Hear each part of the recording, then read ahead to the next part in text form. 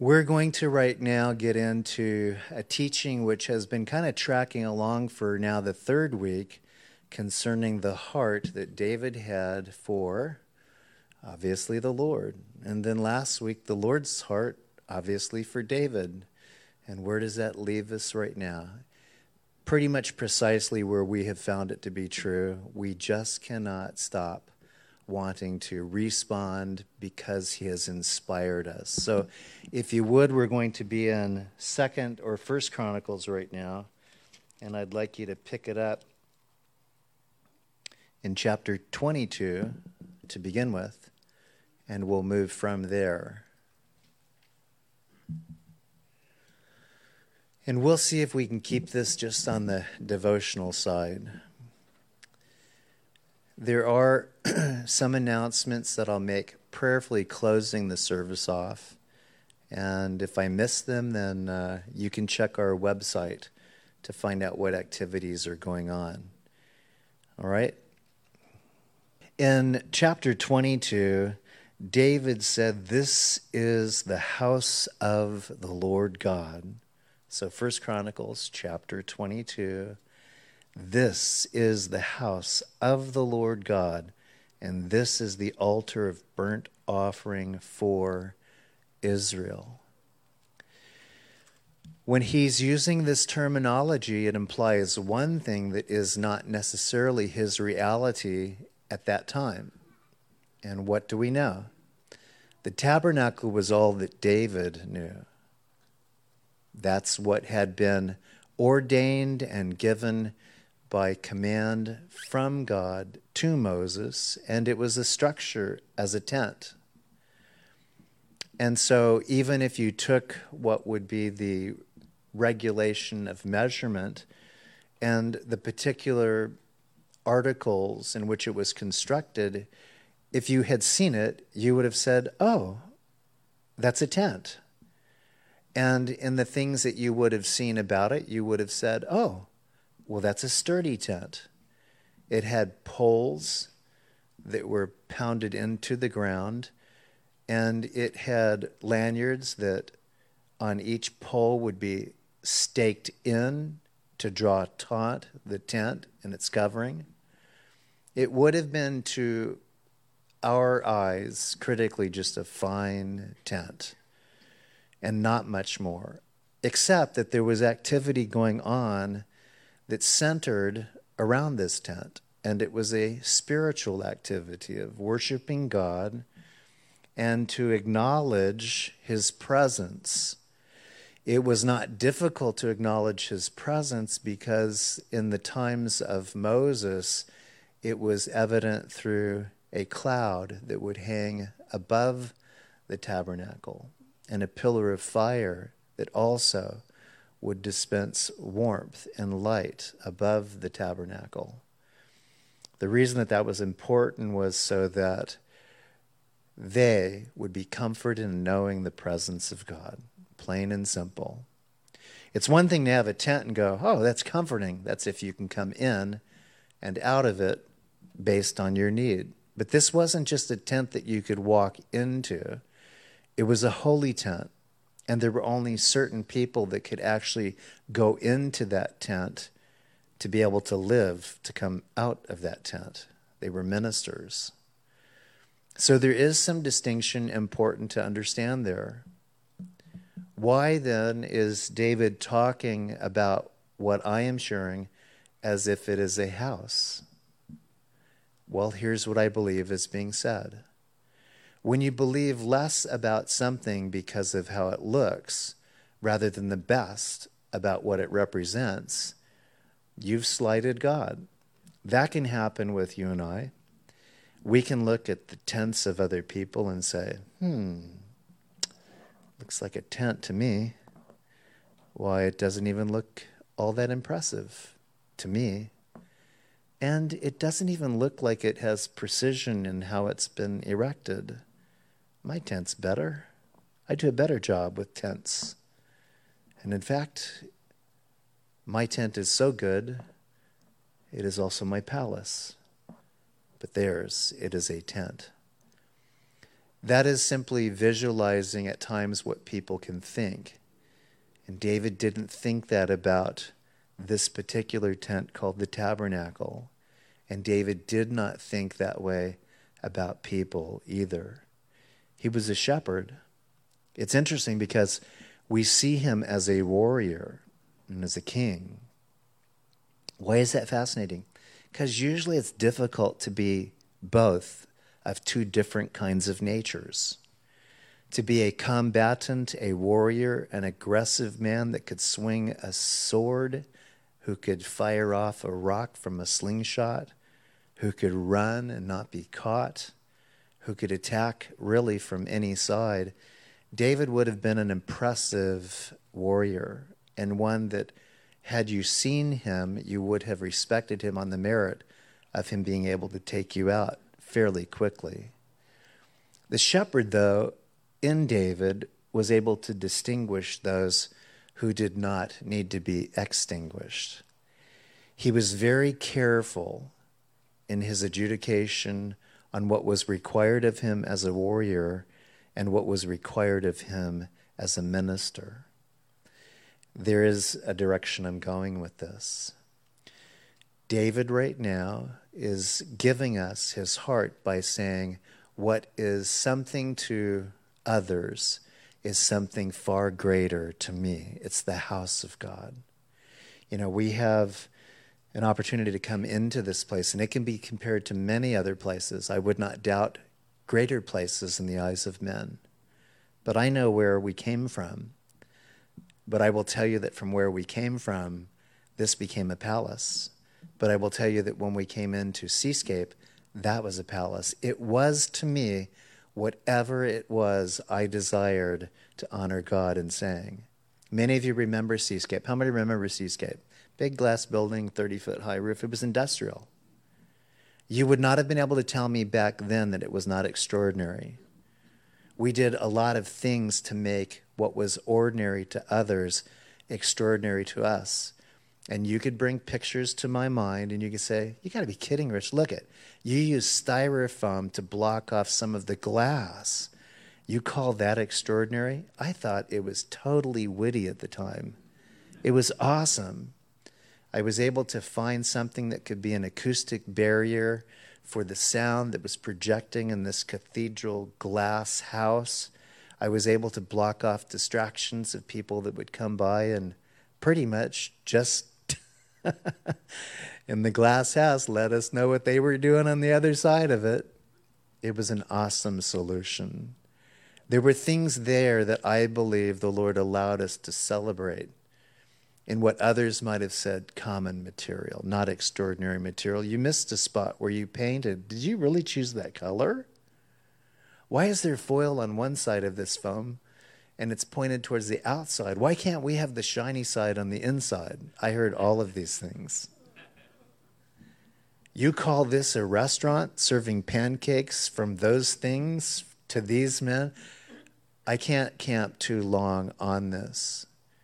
But to the day that we knew that we would have to move in January on the 18th, receiving a letter that said that we would need to be vacating, it was everything and more to us. We had men gifted in so many different crafts, but in particular electricity. And I had men that on the last about 2 months were up on a scaffolding 30 feet high, putting in lighting so that we'd have greater light in that place, because I believe that's what the Lord wanted, greater light. Only to realize we only got to use it maybe twice. 20, I don't know how many lights. Craig, can you help me how many lights? It was like 20 lights, something like that. Okay. And all of a sudden we enter into a place and look at the lights we have now. So this is all coming into right now, just dialing this in. Where are you at in where you believe the Lord's at? And have you diminished in your heart his worth and what he takes delight in? He actually took delight in the tabernacle. And David knew it. David had also been reminded in one of our just previous teachings, and the one that I believe, one thing have I desired of the Lord. He knew that God, through the prophet Nathan, had not required anything from him at all. That what he did in bringing his presence before the children of Israel was a token. And he was as thrilled in what we would call just that basic token of a tent as he was with David's heart to build something extraordinary. And in all these things, I believe that our hearts need to be set or readjusted. Am I making too little of what God says he's absolutely thrilled about? Have I undermined the mind of God in he being a creator, he being one who also knows how to mature the believer in the exercise of gifts and talents? One of the things that I want to share with you is that it was always my heart to come back into this place. But 3 months, practically, it wasn't on another level a heart of the particular protocols that we had to follow. So when there had been a change, it was evident to me, we come. We come just as we are. We come in faith. If you can't make it, then I'll see you on that little lens that's hovering on a pole. And I also want you to take notice of this. If you haven't, we went finally from the iPad that was over there to a projection that was pointed straight and could bring all of this in. Do you remember last week you did an iPad there? Okay, that was the best that we could do. That was the best that we could do with what it was we had. And within 4 or 5 days, I summoned our technical crew. Who's that? He's not here. But when he was summoned, he, with some others, put their minds and their hands and their hearts to work. And they were burning the midnight oil just to make something happen on this end of it. Why? I believe this. God's into his word being broadcast, webcast. I don't believe he's so much into me being projected. It just is the consequence of what I do right now.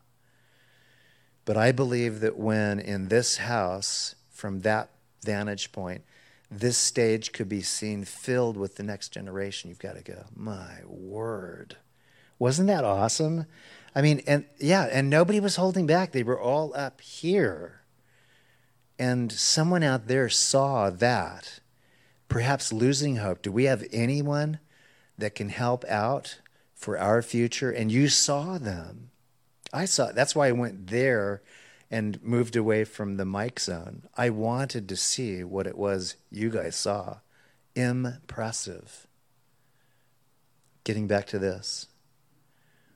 How is it that we then are to have a heart that, like David, is both with a warrior spirit on what we are to do, how we are to be, and yet also as a worshiper of God, in which we must not confuse the two?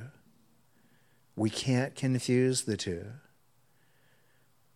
David was not critical of the things of God nor the people of God. He was compassionate and merciful, desired to take care of them as best as he was able to, knowing that God was even more able to. But I believe it started because his heart was right from the beginning, and he allowed himself to be corrected in the interim periods of following the Lord. Even to the degree that when Nathan told him what God had said he could not do, he didn't get discouraged. He took courage, and he then implemented vision. That's really where we're at right now. If you were wondering where this was going, it's that he said in his heart and began to plan for the implementation of a house of God, not simply the tent of the tabernacle. And the reason for that is because he never just said, that's a tent. That's just a tent. That's just seascape. Glass, steel, concrete. And where did you get this stuff? Goodwill, for Pete's sake, Rich, can't you do better? No, I did the best that I could, but I saw God do better. Year by year, 6 years there, year by year by year, as what was old, what we took, became translated into what we could afford and what God allowed to be given. To where even in this year, number 2, you have chairs that you didn't have at Seascape. You have surround sound. You didn't have that at Seascape. Some may say, we want to go back to the cathedral sound. It sounded like a shower. I sounded better. No, you didn't. You sound way better now. Trust me on that. You don't go back. You go forward. And you go forward by saying, this is not a tent. These are not simply tent dwellers. These are holy people of God who have giftings from God, who are a blessing to me. And that was David's heart. He didn't get bitter on what he couldn't do. He became a planner on what still would be done with whom? The generation that you saw right now. The reason that last night was so impressive is that fathers and mothers were basically saying, oh, it's happened so fast. We have to let you go. And we all, I think, determined in what we were sharing is that no, it's not that we have to let them go. We let them be released into the tender care of God. They were on loan. We give them back to God. And we say, thanks for the memories. And by the way, as you travel, remember us. And that's the way I think that fathers and mothers were touched last night.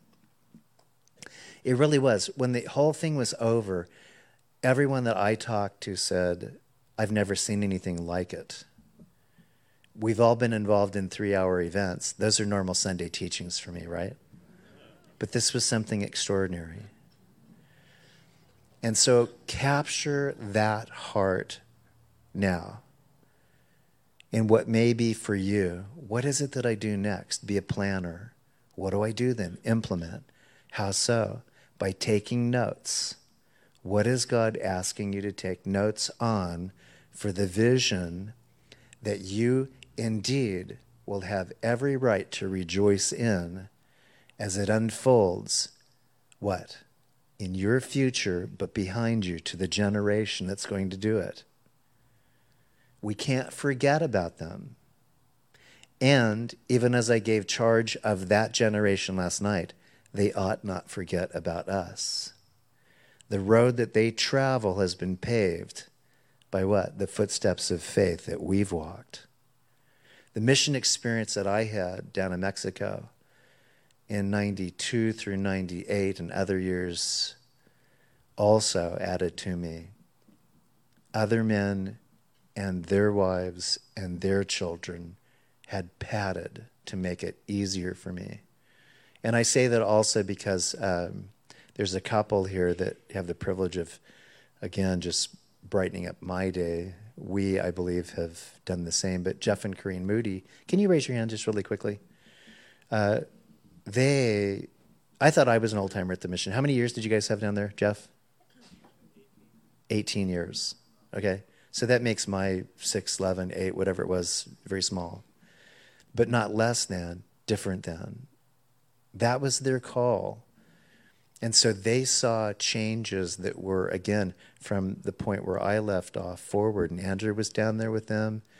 Many that are here knew them down there. How many of our 20-year-olds knew Jeff and Corrine when they were down there? Or visited? Yeah, right back there. Yeah. And so what I'm saying is, these guys, where they came from, I never heard them talk about the things of God as it's just a tent. Their life down in that place was because to them it was a big giant temple that was being constructed, one stone at a time. For every person that came in, they saw those giftings. And by the way, if I can say this, Jeff was very instrumental. If you go down to the mission, and we'll probably do it again when this whole thing, the COVID passes, but there's actually a chapel that's being built there that was a result of the vision that Jeff and I believe Miguel had. I think Jeff had that put on his heart many, many years before. Am I right on that, Jeff? Yeah. And it's a beautiful work that is still waiting to be completed because, as a visionary, he said, I may not be able to do everything, but I can start something. And that's what we want to be here, expressed in what David is saying now. He's speaking future language as if he's living in it in the now. This is the house of the Lord God, and this is the altar of burnt offering for Israel. And it continues to say, as you move through this, all of the things that David went with all of his heart in pursuit of, to put in place the things that were eternal. He never saw things in the temporal. He really never believed anything other than the exacting words of God, that through his life and his lineage, the Savior would come, and ultimately his legacy would be satisfied. He didn't know that Solomon, in a failure in his time as king, would begin a lineage of other kings failing as well, in which a judgment would be required upon Israel. And it was very much a tragedy in terms of how kings could have lost the vision. Why didn't they hold the vision that David had? And we don't have per se an answer, except it can happen to you and I as well. All you have to do is start griping about your circumstance now. Failing to pull out your pen and begin scribing on that paper what God is telling you to do, and that you will do so faithfully in the discharge of that vision. In verse 5, it tells us that he was a thinker insofar as it's saying, Solomon, my son, is young and inexperienced, and the house to be built for the Lord must be exceedingly, notice this, magnificent, famous and glorious throughout all countries. I will now make preparation for it. So David made abundant preparations before his death. And so that's been actually very inspiring on me lately. Just the tenure, not as young as I once was, closer to where the scriptures say I will be. But do I have a heart like David to say, young and inexperienced, but I'm backing them. I'm behind them. Young and experienced, not yet tested in the world, but we have to say we're prayerfully backing them. We're believing in them. I didn't see one person that came up here that looked as though they had an ounce of doubt in their eyes. Did you? I didn't. In fact, if anything, there was a little tear thinking, I don't think they're going to give me the stage back. I think this is a takeover. They've got things to share. I'll see if I can appeal just out of being an ancient one and the respect that they might have. They're enthusiastic about their lives. Thank you, parents. Because of them coming up here, I can tell that you're doing what you need to do, encouraging them to be courageous, to be devotional, to be respectful, to be trusting in God for their future. David was able to say that concerning Solomon. And he was going to, before he died, have things in place and in the ready. If you turn over quickly to chapter 28, picking this up, 19, all-time favorite verse. I would encourage it to be one of your all-time favorite verses. Because you have been tabernacle dwellers, but you were also temple dwellers. because you are prayer warriors, combatants on the offense for the things that God wants to accomplish, you are no less ministers. You are both sensitive and strong, humble, and yet I would also say boastful in what you can do with God, who can do all things through Christ Jesus, which strengthens you. You can. He does. And so in verse 19, 1 Chronicles 28, we've zipped over quite a bit. All this, said David, the Lord made me understand. I don't understand. This tells you. All this, David said, the Lord made me understand. Your understanding will come from the Lord, who gives you understanding. And he says this, in writing by his hand upon me all the works of these plans. In another version, it's all the details. He's got all the details worked out. Pen to paper, knees and prayers to heaven. And God will faithfully answer you in the things that relate to what he wants to accomplish through you. And at the same time, as David was so impressed with God, for you. It is both to accomplish things in you, through you, and for you that you can really say, God would do something for me. God will do something for you. Have you forgotten what he's done for you? And if he has forgotten, how could you possibly then have hope? See, chances are, the fact of the matter is we've forgotten. That's why when we take communion, he says, do this in remembrance of me. When you do this in remembrance of me, I will jog your memory on the things that I continually perpetuate for good in your life because I love you personally. I love everybody, but I love you personally. It's a personal love that God has for each one of us that he signatures on the things that he wants us to accomplish in him before we what? Die. Preparatory to the next generation. We had a father that last night was sharing impromptu, not a part of this fellowship, but because of his son that we invited to be a part of the graduation, he was sharing insights about how the Lord had touched his heart as a younger man, that he felt he was called into the ministry, but he hedged. He didn't move forward to another step, perhaps. You could see a little bit of questioning as to if he missed the calling. But at the same time, he came. He was also at our men's breakfast on Friday because his son, a next generation guy who was persuaded by the next generation 20-year-olds, was invited to come, and he came. He's going to be a military man in 88 days. Was that the word? His name's Manny. He's back there. His full name is Emmanuel. Isn't that cool? God with us, Manny with us. Well, God can't come like Manny. Why not?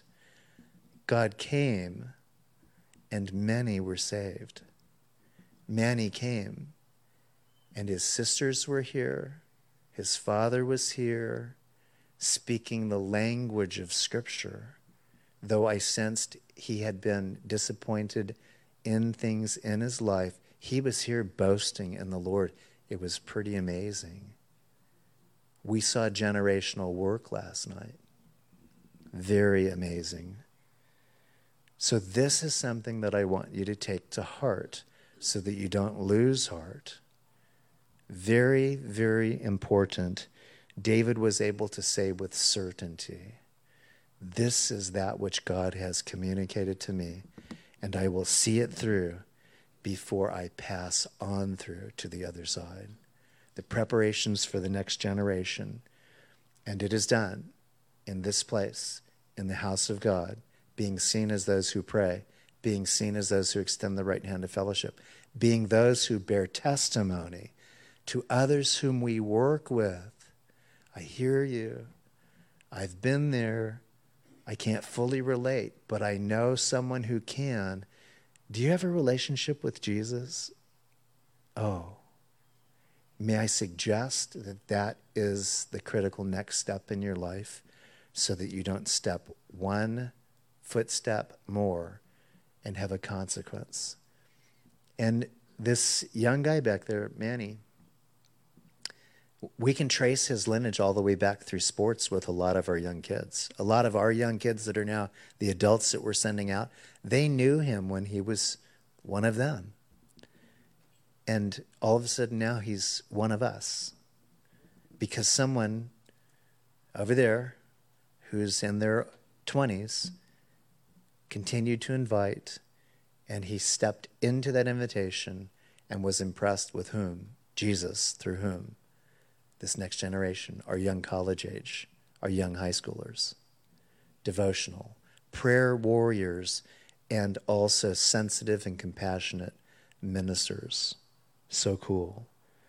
29, furthermore, King David said to all the assembly, my son Solomon, whom alone God has chosen, is young and inexperienced. Okay, he said that before. It's being said again. That is not a criticism. It's simply a fact. Young and inexperienced. Take your youth, as I gave charge last night, and be courageous in it. Just don't be foolish as a result of it.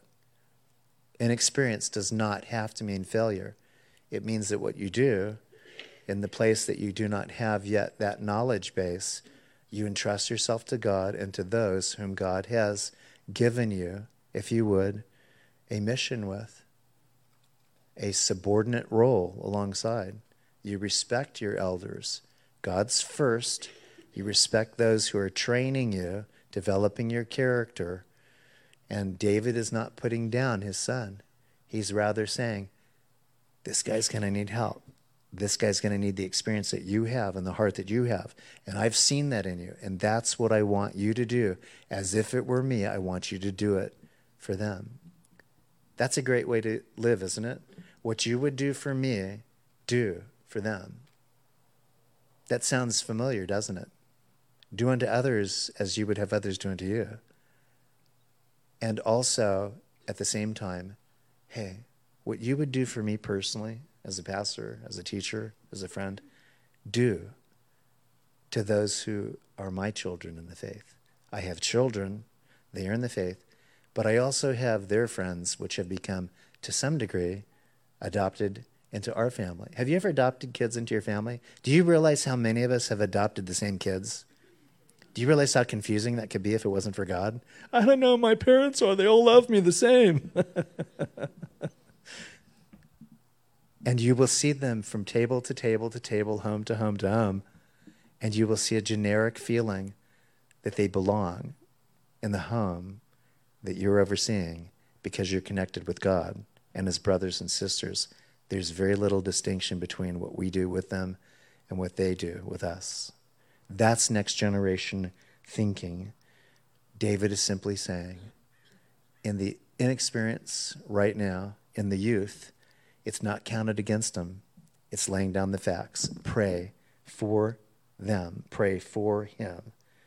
Now for the house of my God, verse 2, I have prepared with all my might gold for things to be made of gold, silver for things of silver, bronze for things of bronze, iron for things of iron, wood for things of wood, onyx stones, stones to be set, glistening stones of various colors, all kinds of precious stones and marbles, slabs in abundance. Moreover, because I have set my affection on the house of my God, I have given to the house of my God over and above all that I prepared for the holy house, my own special treasure of gold and of silver.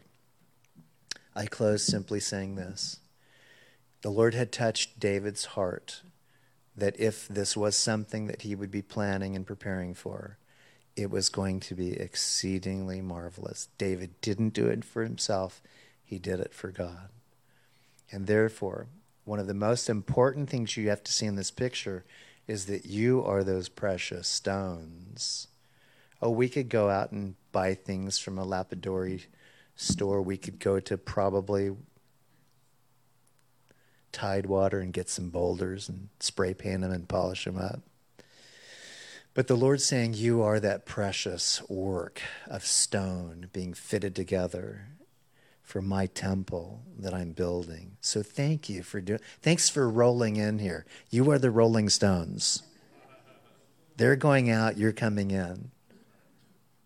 And thank you for being that way. And by the way, far prettier than they are. No offense, but they've been given a lot of grace by God. They need help. They need Jesus. I don't think they have him yet. But we need to pray for the Rolling Stones because you guys are living stones. And they'll be soon finding a headstone. They need prayer. You're precious stones. But not only that, God values you as much more so than what David put together. So don't forget your proper placement in this place. Together, where God says you are a treasury. Awesome are you. And great things I will do through you. Continue to just pray for this work. I so remember everything about it just coming into a dark hole, and now it's brilliantly lit and painted. We've got pictures. We need to post those, what it once looked like, what it does look like. Plastic chairs. You've got cushion chairs. It's just awesome. And thank you for being a part of that. We're going to pray right now, asking the Lord to bless us in this devotional thought. One thing have I desired of the Lord, and that shall I seek after, that I may dwell in the house of the Lord all the days of my life, and that I may build him a house. Oh, David, one thing have I desired. God speaking to you, David, I want to build you a house because I see your heart. David hears that. Oh, Lord, one more thing that I desired. Just one more. Can I, with everything that I've got, be given time and resources to do it as unto you and for my son and his generation? And God says, glad you asked. Get busy, do it.